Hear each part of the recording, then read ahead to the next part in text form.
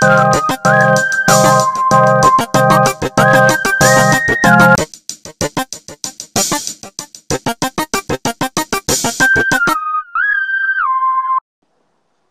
the biggest problem facing every sport is corruption and rigging from inside the league.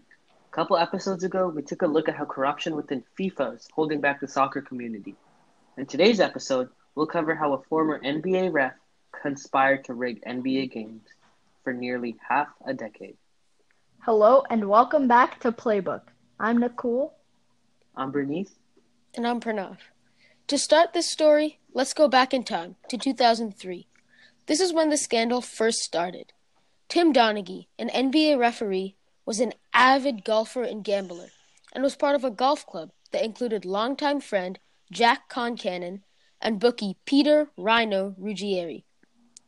Ruggieri had been betting on NFL games for a while and had developed a handicapping system. Donaghy and Concannon started to wager on Ruggieri's picks that year. Later that year, Concannon and Donaghy decided to up their level and bet on NBA games. Not any type of NBA games, but the ones that Donaghy reffed. The first year, in 2003, the two of them smarted small and bet on only 2 or 3 games. However, the next season, Donaghy upped the stakes. 30 to 40 of his games were bet on by Concannon, and Donaghy was making so much money that he was struggling to find places to hide it from his wife. Enter the Animals. The Animals were a group of friends.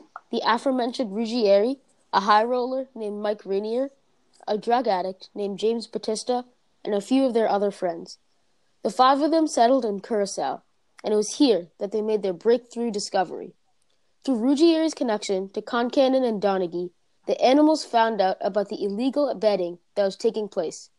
They closely tracked every single game that was reffed by Donaghy, and sure enough, he covered the spread 60 to 70% of the time.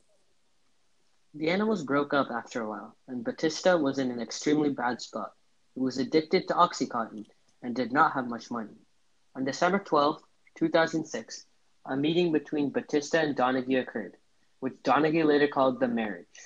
Essentially, Batista told Donaghy that he would give him $2,000 for every game Donaghy reffed, but only if the spread was covered.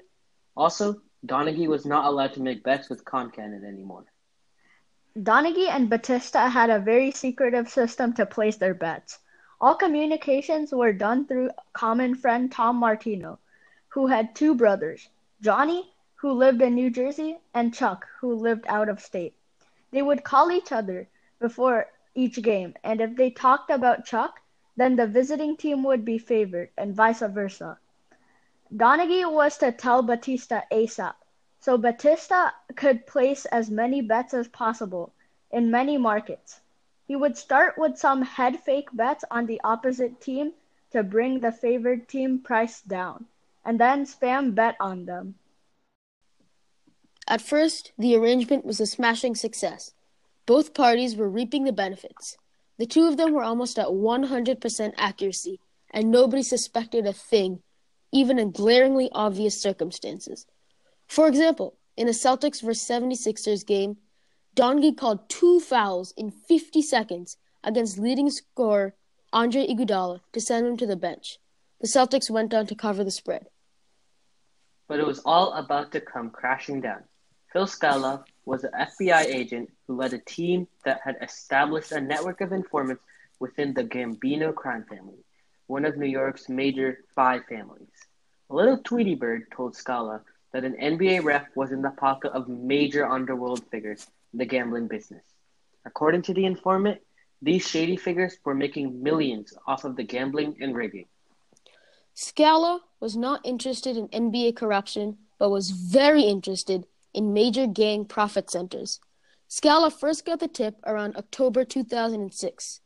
Scala and his team started on the case immediately and collected any phone numbers of gamblers related to the Gambino crime family. Finally, an agent came into Scala's office and told him they had got the ref's name, Tim Donaghy.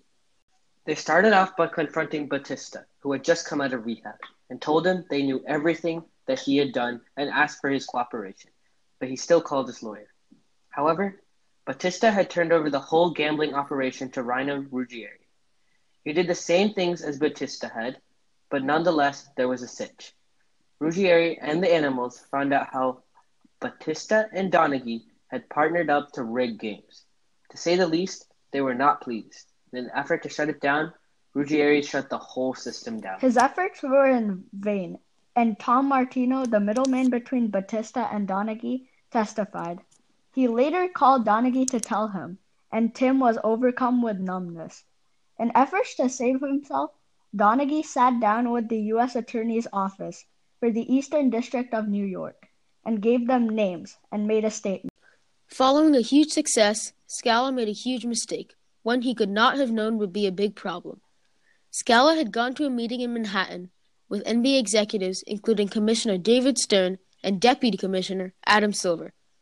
He informed the league that Donaghy was involved in this major game fixing, and he set up a plan with the NBA to wire Donaghy and prove him guilty.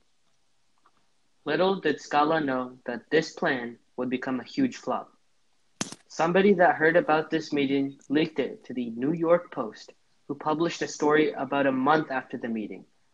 The NBA was livid after this story. They had wanted to go about this operation secretly and be sure of a conclusion before making any decisions. Now they had to act quickly. Both Donaghy and the NBA insisted that Donaghy did not fix games, but just bet on the ones he repped. The difference here would be that Donaghy claimed he did not deliberately change the outcomes of a game. The NBA supported Donaghy here, as fixing games would look terrible for the league. While Donaghy said time after time in court that he did not fix games, he stated otherwise privately. In an interview with Shauna Vercher, a political consultant, Vercher said that she had asked Donaghy to take a polygraph test. Donaghy said no. When asked why, Donaghy had said, "Because I would fail it." Donaghy also once told Tommy Martino that he could change the score 6 points either way. As you can probably tell, this scandal left a dark mark on the NBA that still lasts today. When a bad call is made in the NBA, it is automatically correlated to a ref fixing a game. Even some players believe this is true. Remember this line: with great power comes great responsibility. Thanks for tuning in to this week's episode. Make sure to check out our website at netsportsnews.org, and we'll catch you guys next time.